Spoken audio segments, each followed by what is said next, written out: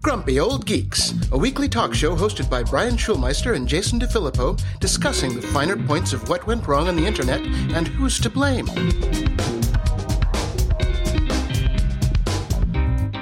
Welcome to Grumpy Old Geeks. I'm Jason DeFilippo. And I'm Brian Schulmeister. We're starting a little late today, Brian, because I was stuck at the car dealership this morning. Yes. I had to trade in my old lease and get a new one. And I got a big boy car. And by that, I mean, I got one of these modern behemoths that everybody seems to have here in Los Angeles. Yeah. I got me a shiny 2019 Ford Explorer, fully loaded, because that was the only way I could get a black one. Right. And it's like, okay, you can pay a little more and we'll give you the black one. Otherwise, it's going to be burgundy. And then I'm going to be thinking about Ron Burgundy the whole time. Yeah, when you sent me a message last night saying that you were going to go pick up a car in the morning, I was like, you're going to be late because those things, no matter how long you think they're going to take, and you think they're going to take quite some time, they always take 2 to 3 times longer than you thought. It took 15 minutes longer, actually, than what I thought. So it wasn't bad. The guys over at Vista Ford just pounded me through, which was great because I did all the credit stuff yesterday. Right. So I could walk in there first thing in the morning because it's President's Day. Not my president, but the other presidents that I really like. 44 out of 45. Yeah. Gave me a fantastic discount. And I'm like, okay, I had to pay a little bit more to get out of my other lease, but I saved like thousands of dollars in the long term. So I'm like, okay, let's do it. Right. So sorry about the short notice, but man, this is the first car I've had that has technology. It's nice, isn't it? Yeah, I thought it would be, fun to talk about today because my car is just basically one turbo boost away from being kit now. Mm-hmm. Full voice control. I mean, it's crazy. Everything. I just press a button and I tell it what to do and it does it. It's nuts. It's got all the, the bells and whistles to make me not run into things, which is good because it is massive. It's like it is a land yacht. But, more room for the dogs. Now I can go on trips with the dogs with more than a pair of underwear in a Ziploc bag because that's all that fit before. Right. But yeah, it's nice to have a shiny new car, I got to say, even though I'm going to be working, even more to pay it off. But the tech in it is pretty cool. That whole don't take your keys out, push a button to start it. I know it's been around for 10 years, but I've never had one. And It's kind of fun. I'm late to the party. So that's all I got to say. But yeah, I'm very happy with my new lease. So congratulations. You got a real man car. I do. I can actually pull up to the Polo Lounge now and not be embarrassed because it looks like I stole a soccer mom's car. So I got a little CBS All Access follow-up. Yes. I was going through the list of shows and I noticed there was a thing for the Twilight Zone. I'm like, oh, cool. I want to check out the Twilight Zone. But then I saw it was a Super Bowl Twilight Zone ad. Mm-hmm. And it turns out they're bringing back the Twilight Zone. Yes. You were not aware of that? I was not aware of this at all. And Jordan Peele is going to be the guy behind it. So I'm like, I'm in. I'm all in. But what it really got me into was, okay, my new jam before I go to bed, I get the iPad out, turn off the lights, and I watch an episode of The Twilight Zone because they have all of the old episodes and I've never seen them all. So I started at the beginning and I'm going from beginning to end. My calm down at the end of the night is to watch an episode of The Twilight Zone now. And it is so much fun. That is such an amazing old show. Yeah, I did love that. You know what? And this is more follow-up because this pisses me off because after I read this in the show notes, I went and checked out their show listings. MASH aired on CBS. It was a CBS show. It is not part of the All Access package. Why not? That would actually get me to pay for it. I would because I was just complaining the only place that I could go watch it was on Hulu. Maybe they have an exclusive deal with Hulu, but it was a CBS show. So MASH should be part of their thing, and I would pay for that and then get my Discovery, and I would watch MASH in order and be very happy. You know what is really funny? I just finished listening to the Alan Alda MASH episode at about 4 a.m. because my dogs got me up at 3 today. And I'm like, I need something to listen to maybe make me go back to sleep. And then I got that Alan Alda episode and listened to it. And it was a fantastic episode. It was so good. Yeah, it really was. So hopefully they'll get the rights back and be able to put that on CBS All Access. That would be nice. Yeah, I mean, for $6 a month, it's so far, it's well worth it. It's really well worth it. And a little follow-up on some of the feedback we got last week on the guy who wrote in saying, why do you guys always talk about regulation? And I have an article in here from Bloomberg News that is just awesome. And it's how one crash 10 years ago helped keep 90 million flights safe. Yes. And this is I don't know if you remember when this accident happened, but I remember this well, Jason, because 10 years ago, I was going back and forth between Buffalo a lot because I was currently doing the Among Us stuff with Robbie and from the Goo Goo Dolls, and they had their studio there. And I was taking these little turboprops because there was no direct flight from LA to Buffalo at the time. So it was always a stopover and then get on the little crop duster to get to Buffalo. So I was flying on these when this happened. Oh, wow. Yeah, this is the Colgan Air flight that basically just dropped out of the sky and they couldn't figure out what happened. And it turns out that they still don't know exactly what happened. But the aftermath of this is that the FAA got through a ton of changes through Congress about, pilot fatigue, how long people can be on roster and things like that. And it changed so much stuff. And there's a graph that plots, how many flights have crashed since then to now. And it's like our air travel is so much safer now because of, what's that called? Regulations. Yes. Yeah. So, I mean, if you want to go and check out this article, it's fascinating on how they really just revamped the entire air travel industry after this. And it's great. I mean, it's terrible about the 50 people that got killed, but they've saved millions of lives. Mm-hmm.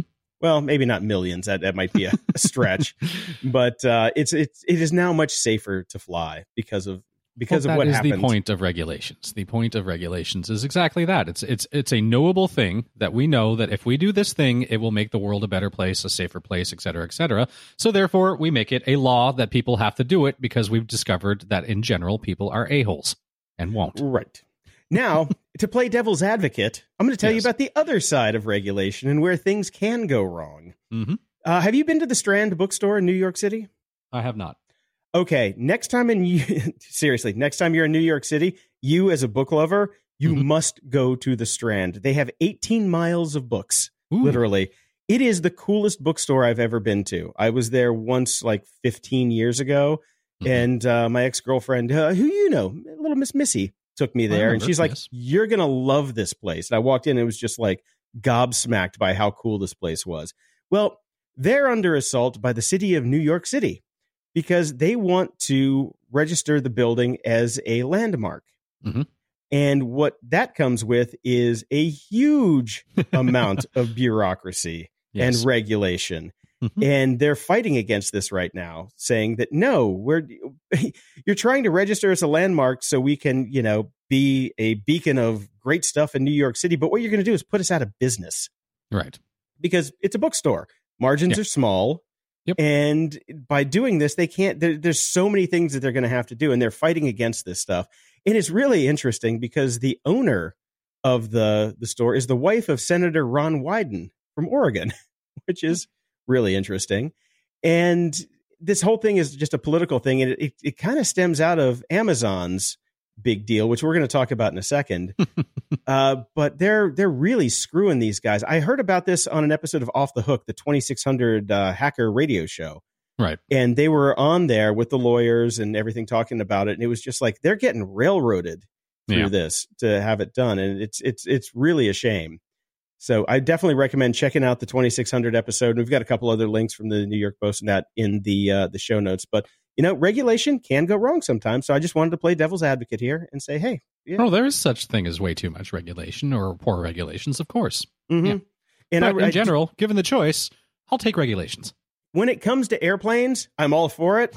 When it comes to a building that isn't really going to go anywhere, no. And I remember the whole Landmark Society in the little town I lived in Chicago called Downers Grove. They had basically a landmark preservation society, and every homeowner in the place hated them because if you got registered as a landmark, you were screwed. Yeah, I mean, you can't make changes to your place anymore. Even something as basic as like making a fix to your house, you have to go through all these different meetings and plans and all that because you just can't do anything. So that's why that town looks the same because it's so hard to build there. But anyway, moving on. I found this on our local CBS station here in Los Angeles. It's a video about e-scooter warning. Lime bird lawsuits continue to cruise in as injuries soar. Aw. And it's like a 5-minute video talking about people who were injured riding these stupid scooters and all the, the lawsuits that are happening and the lawyers that are doing it. The thing that really pissed me off about the entire piece was that the fucking reporters couldn't even be bothered to wear a helmet. Can't mess up their hair, man. I know. Ron Burgundy would approve of no helmets. That's right. Oh, man. In the news...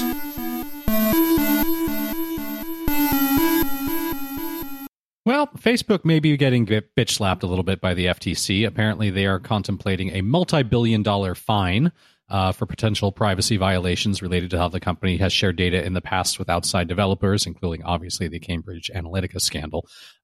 So this may happen. There's negotiations going on right now between Facebook and the FTC. It's unclear exactly how much Facebook will have to pay or if the company will settle at all. If they don't settle, then it goes to court. So a multi-billion-dollar fine is a step in the right direction, and it sounds really good until you realize that Facebook brought in almost $56 billion in revenue last year alone. So while it's a steep fine to everybody else in the world, it's not really going to be that much to Facebook. Well, I mean, there's revenue versus profit. You have to remember operating costs and things like that. So It will definitely affect the stock price, which is fine. Yeah, that's fine. And as it should. Hey, and that money goes back to the government, and apparently we need it to build a wall. So we got to have that monies. So we'll see how this goes. I'm sure it will be knocked down to $2 million, and everybody will go about their separate ways. I'm sure Facebook in Mexico will pay for that wall. The Mark Zuckerberg Boca de Face. Yeah, Boca de Face wall. That's what it'll be. Oh, man. He's already got a hospital, so we're good to go. And, of course, in the other big news, Amazon has pulled out of their plans to build their second headquarters in Queens. Yep. Well, that was a clusterfuck. Oh, yeah. Yeah. Oh, yeah. I mean, the pushback was, intense, and that's fine. And it is. It's totally fine because a city has a right, and the citizens of a city have a right to have their opinions known about these sorts of things. And it was ridiculous. The $3 billion in state and city incentives for Amazon. That's, Jesus. I mean, it's just ridiculous. No, it's not, Brian. It's obscene. It's fucking obscene. Mm-hmm. And so fortunately, Amazon said, we're going to take our toys and go somewhere else. But the funny thing is, they still admit that they're going to grow their presence in New York without the promised subsidies. So what the hell were you giving them money for anyway? To win the contest. We are in a world right now where the only thing that matters is winning. Winning! Hashtag. Yep. But speaking of taking their toys, I have some potential good news. Toys R Us, a relaunch, is actually going to happen. How so? Well, after filing for Chapter 11 bankruptcy in September of 2017 and closing or selling all of its 800 stores in the U.S. last June, True Kids Brands, a company founded by former Toys R Us employees, took control of the company's brands, including Jeffrey the Giraffe, as of January 20th. Richard Berry, who is a 33-year Toys R Us veteran, and who was chief marketing officer when the company dissolved, is basically going to be bringing it back, at least in e-commerce format for now. But hopefully there are plans to actually open up physical locations. Interesting. Yeah. The chief marketing officer who was in charge when the company went under is going to do it again. We talked about it at the time. They definitely made some missteps, but it was more just bad business handling. Yeah, it was the investors. The investors that really shut that thing down. So. Yeah. So, but happy that they're coming back. I mean, because I was quite disappointed about the fact that I would never have the experience as a father of taking my own kid to Toys R Us, because I so vividly remember my dad taking me. So it'd be nice. Yeah, you know what they need to do? They also need to bring in some executives from Best Buy, because Best Buy is killing it. Somehow Best Buy is still hanging in there. It's amazing. Yeah, because you know what they are? Smart about business. They don't have these, investors that are coming in and trying to just gut the entire company for as many dollars as they can before they just file for bankruptcy. They're not predatory. And so if you have people that care about the business instead of these predatory investors, you might be able to make a lasting brand that people love. Go figure. Yeah. So happy about that. Now, something that pissed me off over at Lifehacker. Now, I've always had... Come on. Why are you still reading Lifehacker? Lifehacker has always been hit or miss for me. There are some good things that come out of there, but more often than not, no. We should call it Rage Hacker. That's all it is now. Well, this one is particularly galling to me. It's an article by Virginia K. Smith. They're having something called Rejection Week. And she wrote an article saying, "We reject the side hustle." And she says, what I'm most tired of hearing are admonishments to always have a side hustle or to compulsively stack extra side work on top of the full-time work you already have. In honor of Rejection Week, I hereby reject the side hustle once you strip the term of its post-recession rebranding, the second job. And then she goes on talking about how, we've had to do extra work in times in our lives because we needed to make more money, or we really were in the hustle period where we're trying to establish ourselves. But that side hustles, once you have a real actual job, are very bad for you. They drain your energy levels, they impact you emotionally, physically, and they make you worse at your real job because you're always concerned about your side hustle and doing all this stuff. So she's saying at Lifehacker, we reject the side hustle. Except for the fact that Lifehacker has done nothing but run articles about finding side hustles, the joy of side hustles, how great side hustles are, how you should be doing this as a side hustle for fucking years. And we've been screaming at them about this, saying side hustles are bullshit. You should not want a side hustle. And all Lifehacker ever did was say how great side hustles are. So fuck you, Lifehacker. Slow down there, Chief. Slow down. Now, I want to talk about the origin of the side hustle was you start a side hustle while you have your day job because you're doing it with the goal of having your side hustle become your main job so you can start a company. Not to augment your income. So not doing what the person, say, in the photo of this article does, which I thought you might enjoy. He's a guy smoking as he's walking about 75 dogs all tied around his waist. Oh, my God. That looks like... Wait a minute. Take a look at that for a second. Looks like Harry Potter. It's Harry Potter. This is... Yeah. This is a still from probably some movie. Yeah. That's why all the girls are staring at him in the background. Somebody did not really fact check that photo. Well, it is Lifehacker. That's true. That's true. They don't really fact check a goddamn thing. Oh, yeah. No, the side hustle was originally started so you could actually become an entrepreneur, not to augment your income because you were poor. So I bet they don't even make that point in the article at all. Because it's Lifehacker. Of course. Yes, they did not. And speaking of crappy journalism, I found this article over on Recode talking about the alternative to your dying local paper is one written by one person, a robot, and you. Okay. So it gets into what we've heard about recently, which is all the layoffs for the individual small papers in local areas and all that. And it talks about Patch, which I forgot even existed. The all-digital local news company you probably stopped paying attention to years ago when AOL used to own the company. And it says, for better or worse, it may represent the future of local news. So Charles Hale, the investor that has owned the company for the past 5 years, has a network of 1,200 hyper-local sites that are turning a profit generated by more than $20 million in annual ad revenue without a paywall. So apparently it's doing okay, and they're going to ramp up and employ more people. But the real problem is it's not really all that hyper-local because what they do is they have one or two journalists that cover multiple towns. So you're not really going to be getting exhaustive local coverage at all, which is probably okay for smaller towns, but not really for some of the bigger ones. So this is, the fact that they're going to be using AI to generate stories and all that sort of stuff does not, to me, scream investigative journalistic sorts of things that we'd actually want or need. No, I mean, I always hated Patch because they're doing what we did at MetBlogs, but doing it poorly and with just the profit motive.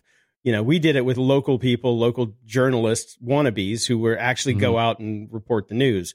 And it just drives me crazy that this guy's making money because we should have stayed in business. Damn it. We were too early, too damn early. Yeah. Hey, that's the story of your and my life on the internet. Too damn early. This is true. By the way, it's driving me crazy. Remember that little show we did called Up to Speed? Yeah, that is the new hotness in podcasting, by the way. We were daily micro podcasts. We were 4 years too early on that. So, and even now they're like in the descriptions of almost all of these shows, it's like everything that you need to get up to speed. I'm like, that's why we named the fucking show Up to Speed. We were first, damn it. And we just, We missed it again. Maybe we should start that back up. Oh, yeah, with all that free time that we both have. Oh, yeah, that's right. Shit. Yeah, there's that. Better dust out a magic marker, Jason, because the FAA has now requiring drones to display their registration numbers externally, and you have until February 23rd, so you need to mark the ID number on your drone's body by then. Guess what I bought? What? Some vinyl letters from Staples, and I put my ID on my drone. So there you go. Easy Excellent. enough. It cost me $4 to do that. I'm fine with that. I have no problem with that as long as you're not being a dick with your drone. Me either. Remember, we were talking about this a long time ago. We were like, drones need license plates, just like anything else. Exactly. So I'm in compliance with the regulation. How about that? Regulations. Now, I thought this was hilarious. Twitter CEO Jack Dorsey wanted to do an interview with Kara Swisher, and they agreed to conduct the interview on Twitter, which is his platform. They created their own hashtag for it, #KaraJack. And, but basically what they discovered is that it was a massive clusterfuck and nobody could follow anything that was going on because Twitter is not conducive to one-on-one linear conversations. Oh, God. Did the algorithm get in the way and reshuffle the entire conversation? Of course it did. So, yeah. So Dorsey even admitted this himself. He said, "I'm going to start a new thread to make it easy for people to follow. Walt Mossberg just texted me that it is a chaotic hell pit."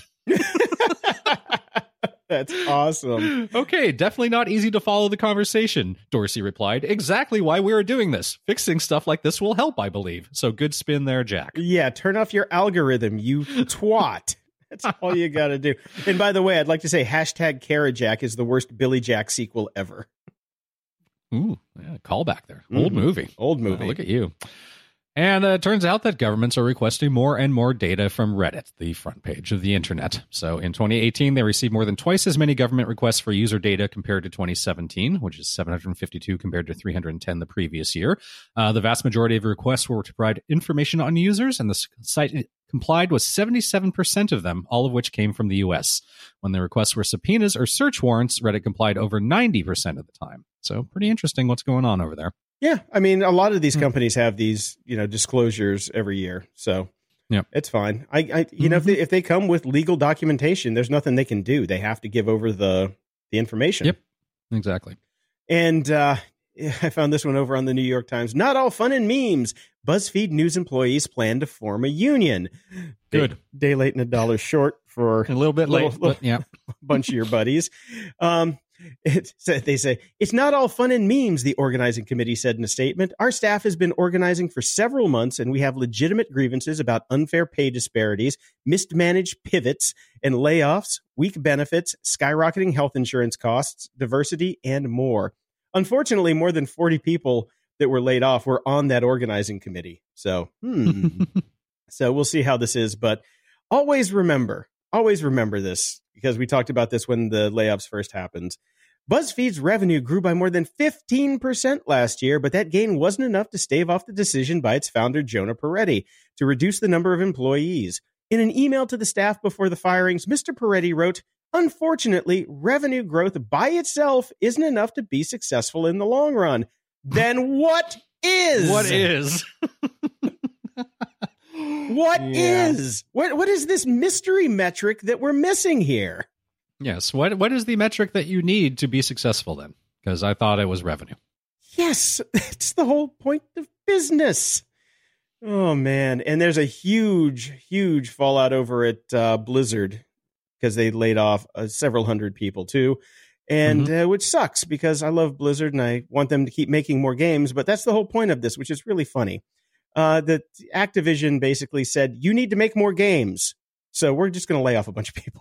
So we have less people, and now we have to make more games. Granted, most of the people were in support roles, and that's kind of just the way it goes. But and they're reintegrating their European divisions and their American divisions because that turned out to be a clusterfuck. They're like, oh, let's split everything. We'll have a European office and we'll have an American office, and so we have double the head count and all that stuff. But I just want them to come up with World of StarCraft. That's all I want. If they can do that, then, they get all my monies. They get my monies anyway. I still buy stuff from Blizzard.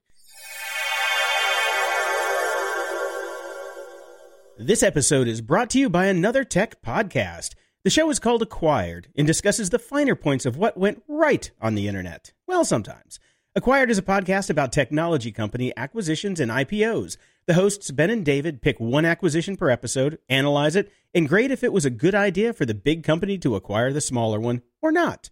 Some of the all-time greats include Facebook's friggin' steal picking up Instagram and the absolute debacle of AOL convincing Time Warner to merge. If you like our show, these guys are less grumpy, but we think you'll like theirs too. They had a great recent episode where they analyzed SoftBank's acquisition of ARM and what it means for the entire computing landscape. The show started with an in-depth story of how the ARM project started to create a chip for the Apple Newton and dovetailed into the hosts attempting to predict how many devices we will all be interacting with every day in the future. You can check out the show by clicking on the link in the show notes or going to acquired.fm. That's ACQUIRED.fm, or searching for the show in any of your podcast players of choice. Check them out. They're great. This episode of Grumpy Old Geeks is brought to you by ButcherBox. ButcherBox delivers healthy, 100% grass-fed and grass-finished beef, free-range organic chicken, and heritage breed pork directly to your door. The incredible quality of ButcherBox meats starts with a commitment to raising animals humanely and free of antibiotics and hormones. Each box comes with at least 9 to 11 pounds of meat, which is enough for 24 individual-sized meals, or 9 to 11 meals if you're me, and you can choose from 5 different types of boxes. They've got all beef, beef and chicken, beef and pork, a mixed box, or a custom box that lets you choose your own cuts. The meat is frozen at the peak of freshness in individual vacuum-packed biodegradable packaging. It's high-quality, healthy protein you can trust. ButcherBox bacon is sourced from heritage breed pigs and is uncured, nitrate-free, and sugar-free. That's old world pork, before they bred out all the fat and flavor to make it the other white meat. You know, that stuff that you have to put applesauce on just so you can eat it because it's basically a dried, horrible brick that your mother made you when you were a kid. Oh, that stuff is terrible. ButcherBox pork is unbelievable. Trust me when I tell you that. When I got my first ButcherBox, I was just diving into the pork chops because they were so unbelievably good. I haven't had anything like that since, I was a really little kid. And it's just amazing. It is just amazing. All of the meat that comes from ButcherBox is just amazing. And ButcherBox believes in a healthier food system where everyone has access to meats the way nature intended. No antibiotics, no hormones, and humanely raised on open pastures. Cook with the peace of mind knowing you're feeding your family healthy, high-quality meat. And it's all straight to your door. It's fantastic. Think of ButcherBox as your neighborhood butcher delivered right to your door on dry ice. And it's got free shipping anywhere in the contiguous 48 states. And choose your delivery frequency with customizable subscriptions. And for 2 free filet mignons, free bacon, and $20 off your order, go to butcherbox.com/GOG and enter GOG at checkout. Go now. This is over a $50 value and available for a limited time. That's butcherbox.com/GOG and enter GOG at checkout. Trust me, if you are a meat eater, you are going to be amazed by the quality from ButcherBox. It is unbelievable. Security? Ha! We're back this week with Dave Bittner from the Cyberwire podcast. The Cyberwire is a free, community-driven cybersecurity news service based in Maryland. Dave is the co-host of the Hacking Humans podcast, along with Joe Kerrigan, where they take on social engineering. Hi, Dave. Hello, gentlemen. How we doing? Hello. We're doing good. At the beginning of the show, I was telling everybody that I got a brand new car today. Ooh, that's exciting. Yes, it's one of those modern cars with all the apps and doodads. Yes. I too recently got a new car. So go on. How's it going so far? My car came with an app. Really? It comes with an app that I can remote start it with. I can find it wherever it's at. It tells me how much gas it has, how the oil pressure is, all the tire pressures, all the shenanigans and craziness that you can get from the app economy. Wow. I just want to know, how scared should I be that my car has an app? Well, I've had my BMW for over 2.5 years now, and it also has an app, and nothing untoward has happened yet. Okay, yeah, I have a Ford, so I don't know if I'm a little farther down the food chain than the BMW fancy pants. Well, evidently your Ford is fancier than my new Mazda because I do not have an app. But I will tell you, Jason, I want to say within the last year, I talked to someone, it was a security professional who had a Ford Mustang that he had bought and sold. And he discovered when he sold the car that he still had access to the car with the app. I remember you talking about that. Yeah. Yeah. So he could still do all the things you can do with the app, including locate where the car is, just also all those things he could do. He could start it. He could, can you honk the horn? I don't know if you can honk the horn. I haven't played with it that much. I've had it for about 20 minutes. Okay. So. but what the other thing he discovered was that at that time, Ford was really not up on what they should be doing to prevent this. So they don't have like the Apple iTunes deauthorize all the computers that once had access to my iTunes library and then just reauthorize them. They need something like that, basically. Exactly. There's you can't turn off Find My Car like you have to do. Yeah. And the Ford folks, my recollection is the Ford folks were saying, well, that's not our problem. And he was saying, well, whose problem is it then? If who's going to reset this? I would say it is Ford's problem. Yeah. So I don't know how it ended, but that was a concern at the time. So he had a Ford Mustang, I believe. Interesting. And, well, one of the crazy things that they had me do is as soon as I got home, they're like, when you pull up to your house, go to this setting, click the Wi-Fi, and then pair it to your home's Wi-Fi, because then it will automatically get over-the-air updates for all your patches. So my car is like my Eero now. It's going to automatically update while I'm sleeping, which is kind of cool. And hopefully it won't brick itself. Exactly. Yeah. This is why I don't ever turn on automatic updates on anything. Yeah, I mean, granted, it's got 4-wheel drive and powertrain and all this stuff, but if it won't start, then that's a problem. That's a really interesting point about the app not decoupling, though, because now I'm going to have to go look into that for the BMW as well, because I often wondered about that. What happens when you sell the car? So yeah, because when I signed up this morning, they had me put in the VIN number and do some back and forth with their servers and everything, but all I really did was put in the VIN number, which makes me think, maybe I can go add another car and put in the VIN number and see if it'll let me pair to it. Well, sure. I mean, the VIN number is viewable from outside the car. That's what I mean. Yeah. Okay, so this is not so secure. Well, I guess we'll be hearing more about this story as it develops. And the other interesting thing was, while I'm sitting there waiting to fill out all the paperwork, I noticed that every monitor in the Ford dealership had the IP address taped to the top of their monitor, and I'm like, really, guys, you might want to not do that. And what I'm could go wrong? Exactly. And they're like, people who are buying Fords really aren't hackers. And I'm like, excuse me. Right. As Jason walks around taking pictures of every single IP address. Watch this. I took pictures of 5 monitors with IPs on them today. I'm like, squeeze me. Don't whack the hornet's nest.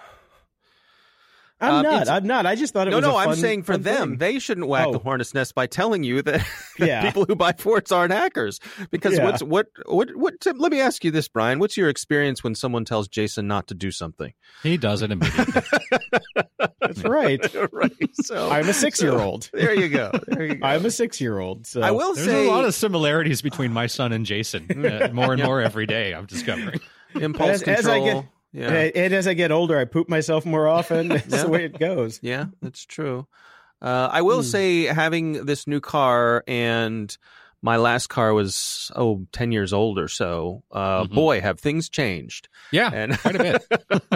No doubt. It's really cool and it's really fun, and I love all the fancy things that my car is capable of doing. It's also funny how you go from thinking that something, well, I would never use that, to, oh my God, I can't live without this. In 15 minutes, I'm like, how did I ever live without stop and go cruise control?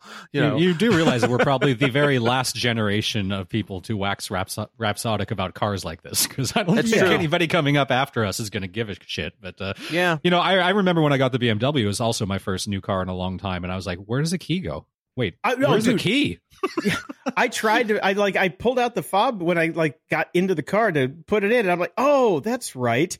And then I had to push the brake, press the button. But there is a hidden compartment on my key fob that has an actual key stuffed in it. They're like, if the key fob ever stops working, you still have a key. I'm like, okay, why didn't you just give me a key? Yeah. You will get used to the fob, trust me. I'm sure I will, but twice now I've pulled it out of my pocket to shove it in the thing, and I'm like, oh, there's no hole. So what are you going to do?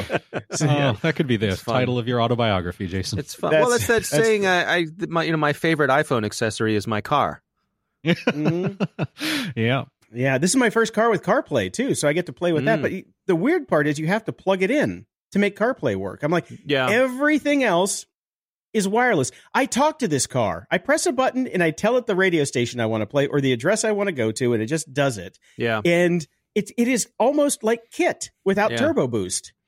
But why do I have to plug the phone in to make CarPlay work? It makes no sense. That's weird. I can't believe you can't just Bluetooth it. Well, in some cars you can. Mine is the same way. You have to plug it in, and I suspect it's just probably a money-saving thing on the car manufacturer or something like that to make it easier to get the bandwidth that they need. And I too find it's that thing where, again, once that thing that you did not need, and now it won't do it in quite the way you want it to, and you're like, God, this is bullshit.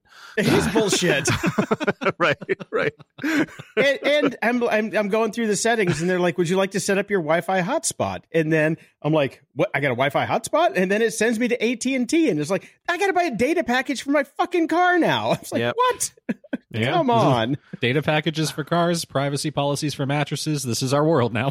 I know. That's how they get you. It's insane. So now I'm just like, I mean, we've made fun of this stuff, but now I have real world experience with it. And it's just, I'm scratching my head. And the entire thing runs on Android, which is even worse. Oh, really? Yep. The new Ford Sync from Microsoft runs on Android. Go figure. Right. And you're using CarPlay. Yeah, I don't know what mine's using. I think it's some kind of Linux thing in there, but BMW stuff is Linux. It's fun. It's fun. I would love to be able to. You guys probably remember back in the day, clock chipping your computers.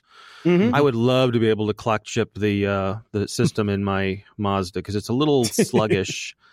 But I have a bad, on the other hand, probably shouldn't mess with the system that also has control of the steering wheel.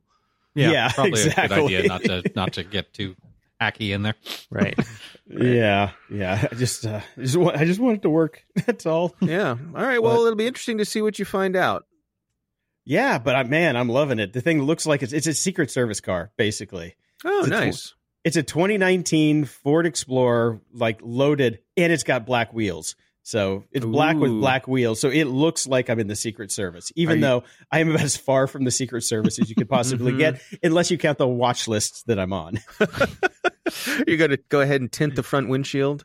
Oh, I'm in California, man. You know it. That's illegal.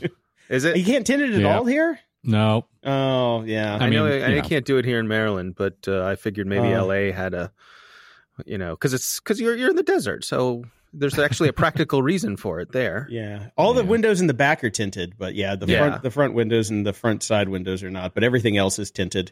So it's pretty swanky. It's pretty swanky. So I'm just waiting for it to get hacked. Right. Yes. Speaking of hacked, I was hacked this week, apparently, because I was a 500px customer. And I used 500px to run JPD.photos. And they were they were an okay Flickr substitute. And I could post nice photos up there and people could vote on them. I was a pro user. I paid $100 a year to get, the super high res and all that. And then I get an email this week, and I will explain why this is important after I read this. Our engineering team recently learned of a potential security issue affecting your 500px user account. We are taking this issue extremely seriously and have taken immediate action to address the situation and ensure the protection of our users' data. There is no indication of unauthorized access to our user accounts. And it goes on. But then I go to another site that I follow called Petapixel, and it's like 500px hacked, personal data exposed of all 14.8 million users. And I was just like, okay, here's the thing about 500px. I hated them because there were no photo exports. They wouldn't export any of my big photos, unless I sent in a request for every single photo to have them send me the high res. There was just no high res dump. Like one at a time? One at a time. And I had hundreds of photos up there. Wow. And also, when people, they give you premium domain mapping that you have to pay for. So jpd.photos goes to my 500px account. Yeah. When people come to my 500px page with all of my photos, a pop-up shows up saying, would you like to join 500px? And I'm like, I'm paying you $100 a year and extra for a custom domain. And the first thing you do is hit my users with a pop-up. And I'm like, this is bullshit. Yeah, bad form. Yeah. And for 2 years, I tried to get them to fix that. And they never did. So I disabled my account because there was no delete. And I disabled my account a year ago. And then I get this email. So I'm like, okay. And then I had to go in, re-enable my account, which I had to go through like 5 or 10 different steps to get that to happen. Then I had finally got to the support page where I had to search for a delete account. Then I put in a form that said, delete my account. And as of right now, you can still go to jpd.photos and all my stuff is there. Huh. Yep. With all my information, everything. Because they don't make it easy to disable your account. And these guys are just rank amateurs. You can't export your data, which I paid for. It's my data. And, you know, I just went to the site right now. I put in the domain. I'm not logged in. I scroll down like half an inch and then boom, a pop-up says join UPick now. And it's ridiculous. These guys are just rank amateurs. So you say rank amateurs, I say about the same as everybody else out there. Yeah, it's true. This is probably the state of the industry right now. But if you want to go see my photos that are up there, you know, everything's up there right now for the time being. I think it's good stuff, but you know, I might be a little jaded on the 500px, but I still think my photos look nice. Have you found an alternative to a different place you like better? Not yet. I've been searching for over a year now trying to find something. So there's nothing really out there. I'm not going to Flickr. I don't like SmugMug, the parent company. And I don't know. There's just really nothing out there. There are a couple open source like catalog solutions that build websites for you that seem to be pretty nice. There's one up on NodeHost that they will install as a package, but it hasn't been updated in a long time, which means nope, not going to use that. And so, yeah, I'm still on the hunt. So if anybody out there has good ideas for really professional looking photo websites that are easy to use, that if you do want to pull your stuff back out, that there's an easy export, I am open to it. You do not say Squarespace ever to me, please. But yeah. Anyway, we're going to get like 30 emails saying Squarespace. Squarespace, of course. Yeah. And what was the clan name in that Clash Royale thing again? Of course. And of course, I'm sure you guys have both seen the Wired story about how popular electric scooters can be hacked to speed up or stop. Yes, indeed. Yep. Oh, what do you guys think about this? Well, I mean, it's unforgivable. What are the basic functions in terms of safety that these things need to have? It sounds like the ease with which you can access the controls of this via Bluetooth is ridiculous, to the point where the folks over at Zimperium released this because they thought it was so serious they had to get it out there as soon as possible. And what happens if you're riding one of these scooters and somebody has control of it on their phone and they hit the accelerate button and send you off into traffic? Here's a side note on that. I saw this in one of the previous stories that we covered about all the injuries and the lawsuits that are happening around these scooters. There are geofenced areas where they have speed limits. So as soon as you enter the area that there's a speed limit enforced, the scooter slows down automatically. But as soon as you leave the geofenced area, the thing takes off like a bat out of hell. Oh, wow. That's great. Yep. Exactly. So it's a feature, not a bug. Yeah.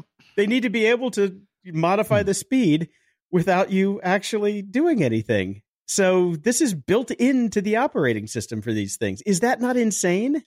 This is all insane. The idea that there wouldn't even be passwords on these things. Mm-hmm. It's almost malicious. It should be illegal. It's ridiculous. There's nothing about these scooters that really is a good thing, in my opinion. And certainly this rollout is ridiculous. And the fact that they don't... Did no one think of this at all? Well, isn't this I mean, how much do you think this is the we need to be first to market issue? This is move fast and break things, right? Yeah, Let's get them on the street, and we'll figure out security later. We'll dump them on the street, and we'll figure out everything else as the problems come up. Well, here's the other issue, though. Yeah. These weren't originally intended to be fleet vehicles. They were intended to be personal use scooters. Personal use individual scooters. Yeah, they've been hijacked by these idiots at these scooter companies to be used as fleet vehicles. They have no real built-in software to be decent fleet vehicles, which means there's no security. These things are off the rack. They buy them at garage sales in China for $200 and then bring them over here, put on a little GPS box and send them off out into traffic. Slap on their sticker. Yep. Yeah. Yeah. So do you guys think there needs to be regulation on these sorts of things? They need to go the fuck away. They don't need to be regulated. There needs to be Of course, there needs to be regulation. Right. I the one listener that writes into us that says, "Why do we always say that regulation is the answer to everything?" Here you go again. They couldn't do it themselves, so somebody has to step in to make it safer for everyone.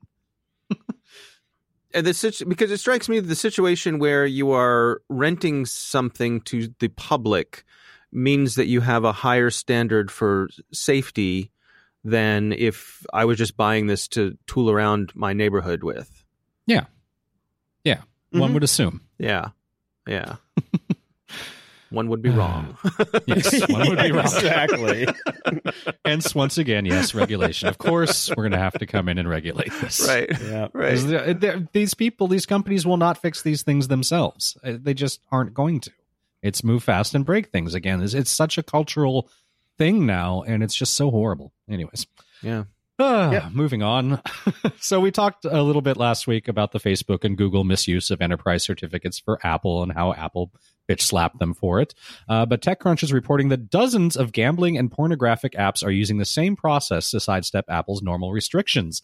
So they are going out and getting certifications using fake company names or nondescript names to avoid any suspicion and avoid detection.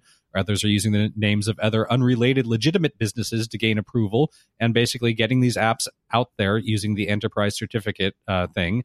And what we're discovering is Apple doesn't really have any kind of proactive mechanisms in place to find these things. They're basically, when they're found and pointed out to them, they'll remove them. So it's all whack-a-mole with all these developers abusing certifications. Yeah, it is. Yeah. Now, would you suppose Apple could? What would be the way that Apple would be able to detect this at scale? That is a good point. I mean, other than actual eyes on, seeing everything that's out there, reviewing all the apps as they come through, seeing where the traffic is going through certifications. I don't know, Right. You'd think you would have to have an idea of if you're using the certification for its intended purpose, say within your own company, right? You'd think part of the form that you'd fill out with Apple was how many people are in your company. And if you see that there are more than 50 people using this app, there are 100,000 people using this app instead of the 50 that was supposedly in your company, that would be a warning sign. Mm-hmm. Well, pay for license. Yeah. It's $1 per user per certificate. Oh, that's interesting. And then when it hits a certain threshold, you can say, you don't have 100,000 people in your organization. You are not Amazon, And by the way, if they are, this porn that you are having. Yeah. Well, I'm fine with not being able to see what's going on, because that's the whole point of, certificates like that, is that they can encrypt things and not see it. But they should just have user limits on them. It seems like kind of a basic function that wouldn't be that hard to implement. Yeah, we saw there was a story came by in the past couple of days related to this, where there's been dust up over Apple saying that they're going to require two-factor authentication for developers. Right. And the notion there being that a lot of developers, or I guess enough developers, are getting their credentials stuffed. So someone will go in and piggyback off of their account, get their certificates, use that for stuff that they're up to no good with. And if you have two-factor, then the developer account is tied to a phone number, whatever, and it'll reasonably traceable. It'll cut down on that. They hope quite a bit. So it'll be interesting to see how that plays out as well. So this next one I put in here, this is about the Ring doorbells. Now, Jason, you still have your Ring? I've got 2 of them. Yes, I have the Ring. I got the Ring Spotlight for my backyard, and I have the Ring doorbell for my front yard. And pretty pleased with them so far. Yes, fantastic. Except they need skunk detection. Because the backyard one, don't we all? But go on. That's true. Yeah, no, the one in the backyard definitely is not good with people detection. It every night at 3 a.m. when the skunk walks through the yard looking for worms, it wakes me up and my phone goes off. Oh, interesting. I installed one for my mom, and she has kind of the same issue. It's kind of funny. So it's they need a better AI algorithm on that motion detection. Mm-hmm. Yeah. I need a little boy in the Philippines to be watching my feed all night long and not press the alarm when a skunk comes through. There probably is a few. Yeah, you can probably get somebody on Fiverr to do that for you. Yeah. So have you taken advantage of any of the neighborhood functions where you can join up with your neighbors and? Yeah. And how do you like that? I totally have. It's nice because the main thing, well, it's a double-edged sword. Let me just say this. Mm-hmm. There are a bunch of really scary, paranoid people in my neighborhood who are anybody that walks by who is maybe of color or maybe has a backpack are a threat to the global stability of our neighborhood. I see. And those the people problem are with connecting crazy. with other people is the people part. Exactly. Yeah. Like what's that hyper local app? Is it called Neighborhood or whatever? Oh yeah, where good people connect. Yes. Yeah. So I signed up for that like 2 years ago, and I lasted about a month before I realized how much I hate everybody that's around me. Right. Yeah. So, I lasted about as long. Yeah, it's basically you find out how garbage your neighbors are. Yeah, but this is kind of the same thing, but everybody has video and photos of what's going on. Oh, even better. Exactly. So I find that a lot of it is just junk, and the people are terrible. But the one thing that it's good for, at least in my neighborhood, is wildlife spotting because we have coyotes that run through the neighborhood. So if you have dogs, like a lot of people have little dogs that they go out for walks and they lose a lot of dogs in the neighborhood to coyotes. So people who spot coyotes can tell everybody where they're at and to avoid the neighborhood. You can't call animal control on coyotes because they're not allowed to shoot them. So they just have to drive around them and make sure they don't kill anybody. But it's been helpful for that. The rest of it is just it's a dumpster fire. Right. Well, the folks at Ring, the higher ups at Ring, evidently believe that law enforcement is a big part of their mission. And in addition to these neighbor to neighbor kind of portals, they have also spun up a version for law enforcement. And this article from The Intercept talks about how they haven't really shown a bright light on the fact that they have this portal for law enforcement.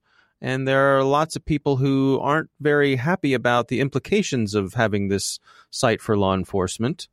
It seems like the way it works is if a police officer is investigating something, they can go to this Ring portal and it will locate on a map all of the locations where there are Ring customers. Now, one of the things that caught my eye here is they say that they don't reveal customers' locations, but they're putting you on a map. It's on a map. Yeah. Okay. I guess they don't. Well, it's a map of Narnia. They forgot to mention that. Right, so. Exactly. There are no street names on the map. Yeah. But you just can't put a ring in Mordor. Yeah. Obviously. One does not simply. Yeah. So.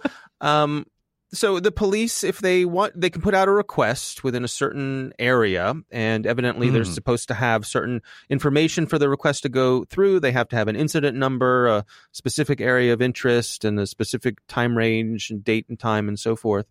And they can put in the request, and citizens can opt in to sharing their footage automatically. So they can say, yes, but you have to go out of your way to opt in, correct? Correct. I did not do what I hoped that. Okay. It is not automatic. You don't have to opt out. Correct. So far so good. Yes. Do we think? So far, it's a so little good. creepy. Yeah. Warning bells are tingling. Right. Yeah, my spidey sense is off the chart. We all have that feeling that there's more to the story, don't we? Yeah, it's called The Other Shoe. Where's it coming from? Right. So, what people are concerned about is this notion that it can give law enforcement what they describe as coercive power over customers. So, what happens when the request comes out from law enforcement to see my footage? What happens if I say no? What happens if I refuse? I think the same thing when they call me for like the policeman's ball and they want some money. I'm like, can I say no? Right, exactly. Yeah. So are you suddenly an uncooperative witness? Right? Yeah, I guess it would be a weird feeling, and I certainly know that like somebody like my mom would automatically just say yes because she comes from a generation that just kind of does not ever question authority, right? Right. Like she would, if anybody called saying they were a cop and wanted access, she would say, "Of course." I have a very standard reply to that. Come back with a warrant. Yes. Seriously, but, that's it. Come back with a warrant. Yeah. I will not voluntarily give police any data unless they come back with a warrant. Because I did that once. I let them come in my house because somebody got robbed down the street and I had cameras in my house and I ended up getting taken to the station and fingerprinted for the crime just because they came in my house and they saw like the movie posters that my company was working on and they thought I was a counterfeiter. And then they took me down, they fingerprinted me and like I finally figured out why there was a time discrepancy about the cameras, but it was just because I had flown in from California the night before and forgot to reset my watch. So they thought I was lying. But the thing is, I asked them what the victim or what the perpetrator looked like. And they're like, oh, he's about 300 pounds and 5'10". And I'm 6 feet tall. And back then I was like 200 pounds. And I'm like, you guys are assholes. So after that, after being fingerprinted and put in the system for basically what is, I was a suspect in a rape case. It's like, no, I'm not giving you guys anything. Come back with a warrant. Yeah. Well, let me go ahead. Is what the police can access, is that basically the same thing that when you're opting in as part of the neighbors portal, what your neighbors can access, right? I believe so, yes. But the thing about Jason, you will not share this with law enforcement, but you'll share this with all your neighbors? No. The way it works with the neighbors feed is that you can select the clip that you want to share. And your actual location is obfuscated if you want it to be. You can say you can put like a ring around like a general location to say, okay, I saw this in this general area, but you do not have to give your specific location. But that seems ridiculous. But to me it's also you would voluntary. be able to figure out what the location is from the view of the camera. Yeah, well, there's that. Depends. Look, there's that big tree that was in the photo. Right. There's the street corner with the street signs on it. I don't know where. No, it depends on your angle of your camera. The idea that this is obfuscated in any way is fucking ridiculous. Well, and that is actually something that's brought up in this story as well, which is Ring says in their terms of service that you should not have your camera pointing at any public space, which of course is absurd. Like, that's absurd. The street that's in front of your house. Point. Right. Well, and the concern here is that innocent bystanders, folks who are just walking down the street minding their own business, are going to end up on your Ring camera footage, which of course they will, and they do, which is kind of the point, right? Yes. When you put one of these in. But the other issue that people have with this is that, of course, and I believe Ring has even said that eventually you're going to have facial recognition come to this. Yeah, probably. Yeah. And just to counter Brian's cackling point, my two you cannot determine where I am from the angles of my Ring cameras. I made very certain of that. You are very, very, very involved in all that sort of stuff. I guarantee you, everybody else in your fucking neighborhood you could figure out. Pretty much. Of course. Okay, I can walk so my around the point neighborhood. is valid except for you. Of course. Exactly. So I love how Jason always goes, your point is invalid because I am crazy and I do crazy things. Well, your point was invalid when it just comes to me. Everybody else are dumb shits. I just want to make it clear that I am not a dumb shit. Of course. I am, but not in this area. Not in this area. No one would ever come to that conclusion about you, Jason. Yeah. Kiss my ass, Dave. Now, obviously, the police are really happy with this portal. Well, no shit. Yeah. Of course they are. Yeah. They'd be really happy with breaking encryption, too, so it doesn't make it right. Mm-hmm. So we'll see. This is, it's up and running. It would be nice if they made it clearer to the users and purchasers of this that there was a law enforcement component. They don't seem to say much about that. Nope. But and how is this going to trickle down to all of Amazon's cameras at some point? I don't know. The article doesn't say anything about that, but Amazon certainly has an interest in aggregating data, right? Yeah, so a little bit. Yeah. Look, I mean, anytime that you're opting in to share something in any public format, I always just assume there's going to be a backdoor. I don't know who's going to have access to it, but it'd be nice to know. But there will be backdoors, right? So anytime you hose anything up to the internet that has access to your information, just assume somebody else can see it. Yep. All right, guys. Well, that's what I have this week. So I will check in with you next time. All right. Excellent. Ups and doodads. The NPD Group has estimated that smartwatch sales have jumped 61% in the 12-month span ending in November 2018, and basically 1 in 6 American adults are now wearing a computer on their wrist or a smartwatch. That's actually pretty impressive to me because I didn't really think it was going to get that far in depth. If you ask the NPD why, they say it has to do with LTE watches, such as the more recent Apple Watch models, were the tipping point. They became more appealing when you could leave your phone behind and still message your friends or receive notifications, he said. I don't agree with that at all. I have an LTE watch. I ended up turning it off because I always have my phone with me. I don't really know if that's an actual factor. For me, it's just that they actually got somewhat useful and interesting. Yeah. So there's a lot more software for them now, and it finally made sense for me to put in the expense to get one. Yeah, I mean, what does the NPD stand for? Who are these people? I don't know. It's some sort of consumer group of blah blah blah blah. Blah blah blah blah. Okay. Yeah. There's more people making money just following trends by listening to what we say on our podcast and then telling people about them. Gotcha. Okay. I would like to point out that I went to the NPD's website to just try and find out what NPD stands for. Yes. Nothing. On the About page, you go to the About page for About NPD. It says nothing about what the acronym is. You go to the homepage, nothing about what the acronym is. Why do I care about you?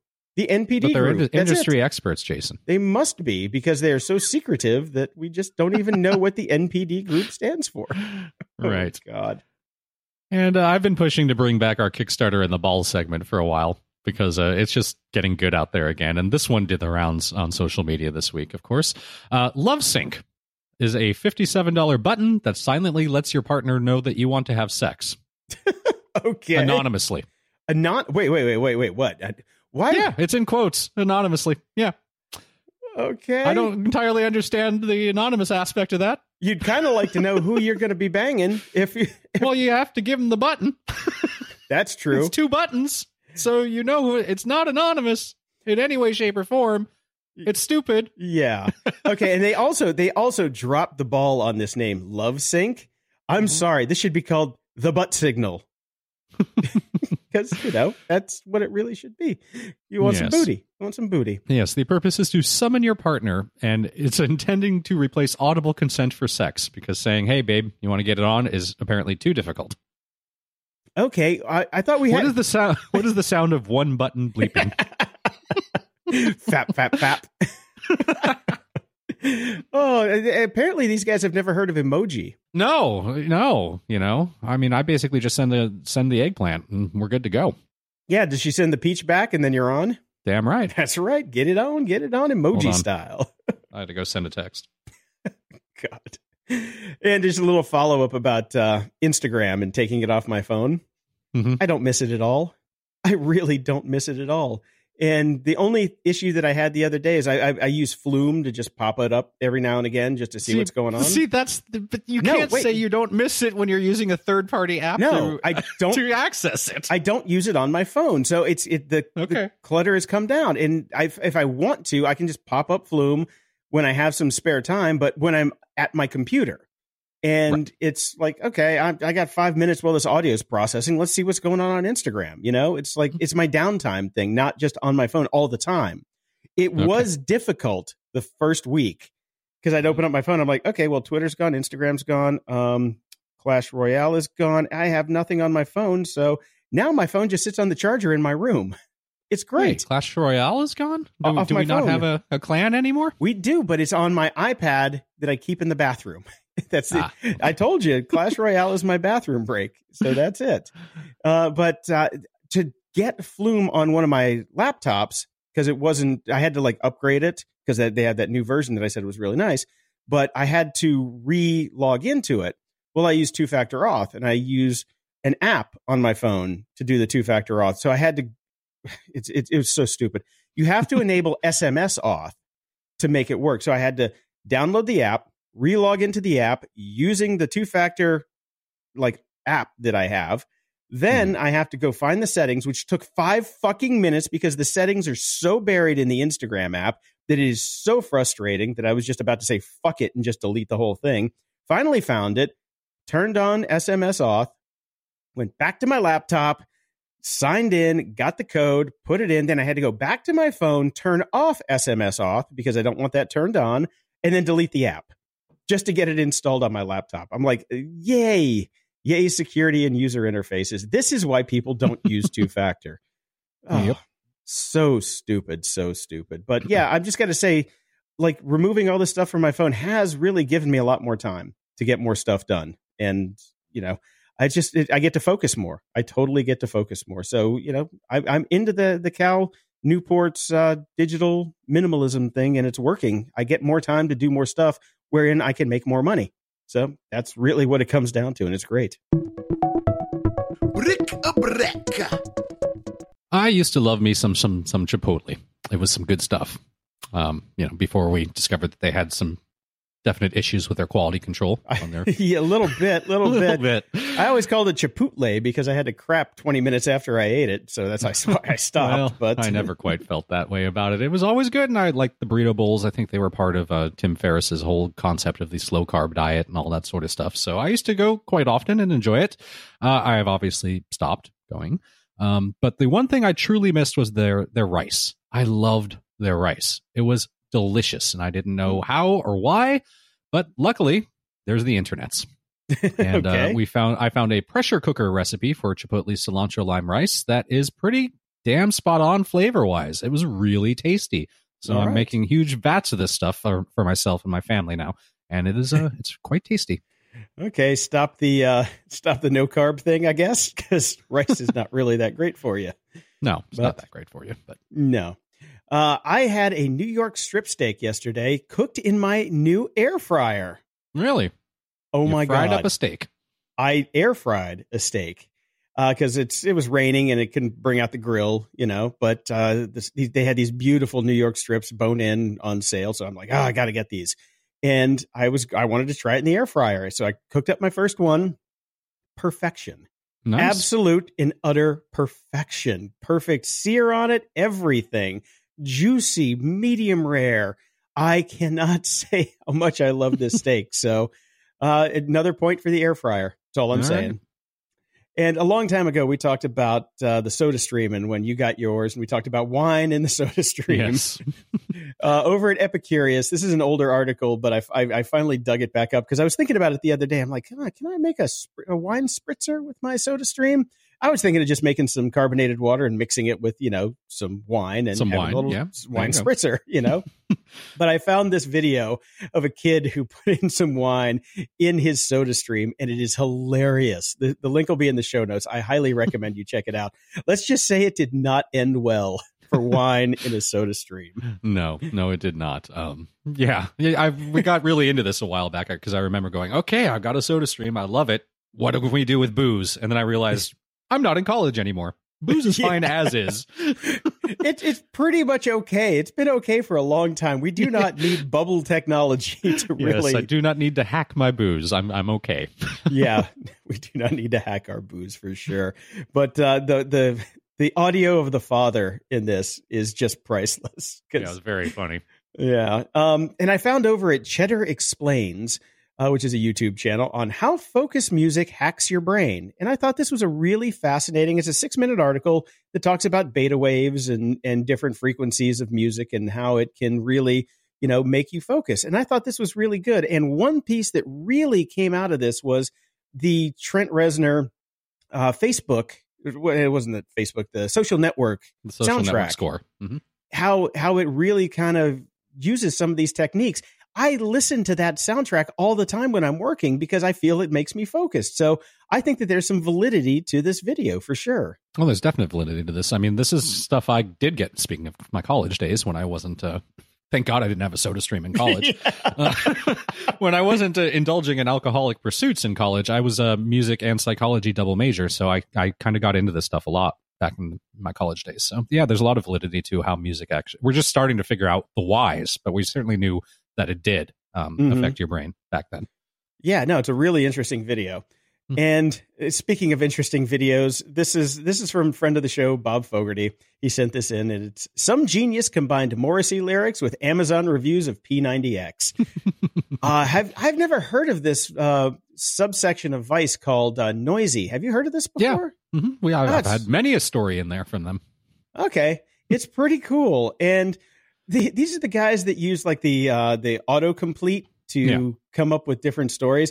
And the video is great. I highly recommend watching the video. But as a add-on at the end, they did a fake interview with Morrissey that I was in tears reading. Did you get a chance to read that? I did. It was very, very funny. Yeah. well worth a look if you're a Morrissey fan. Yes. Or a young person hilarious. Yeah. A young person in Hollywood asked about why you can't feel sad the same way we can. And the answer was, that is not true. I feel sad about violence and more. I feel so dismal that I mistakenly caused the world to kill me.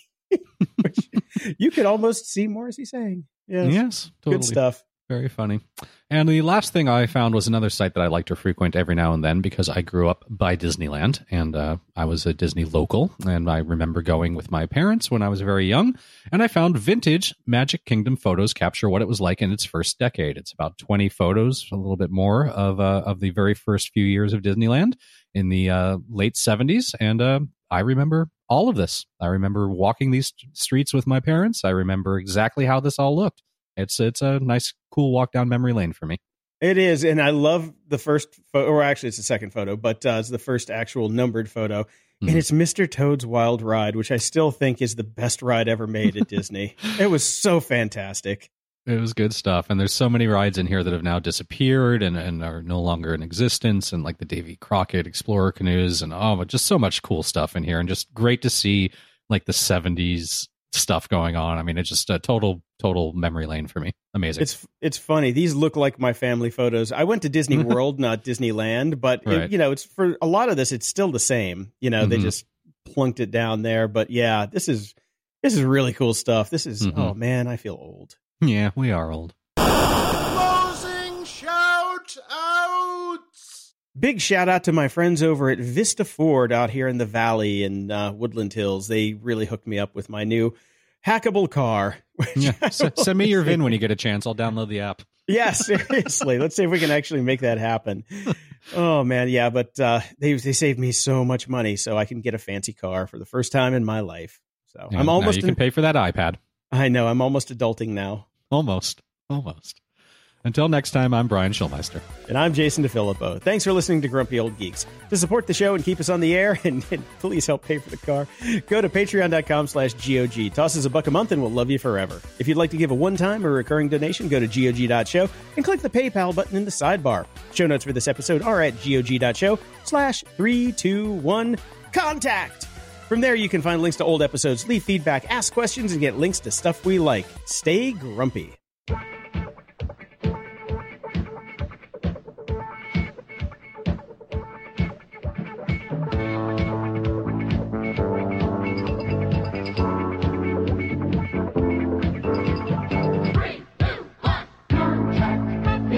See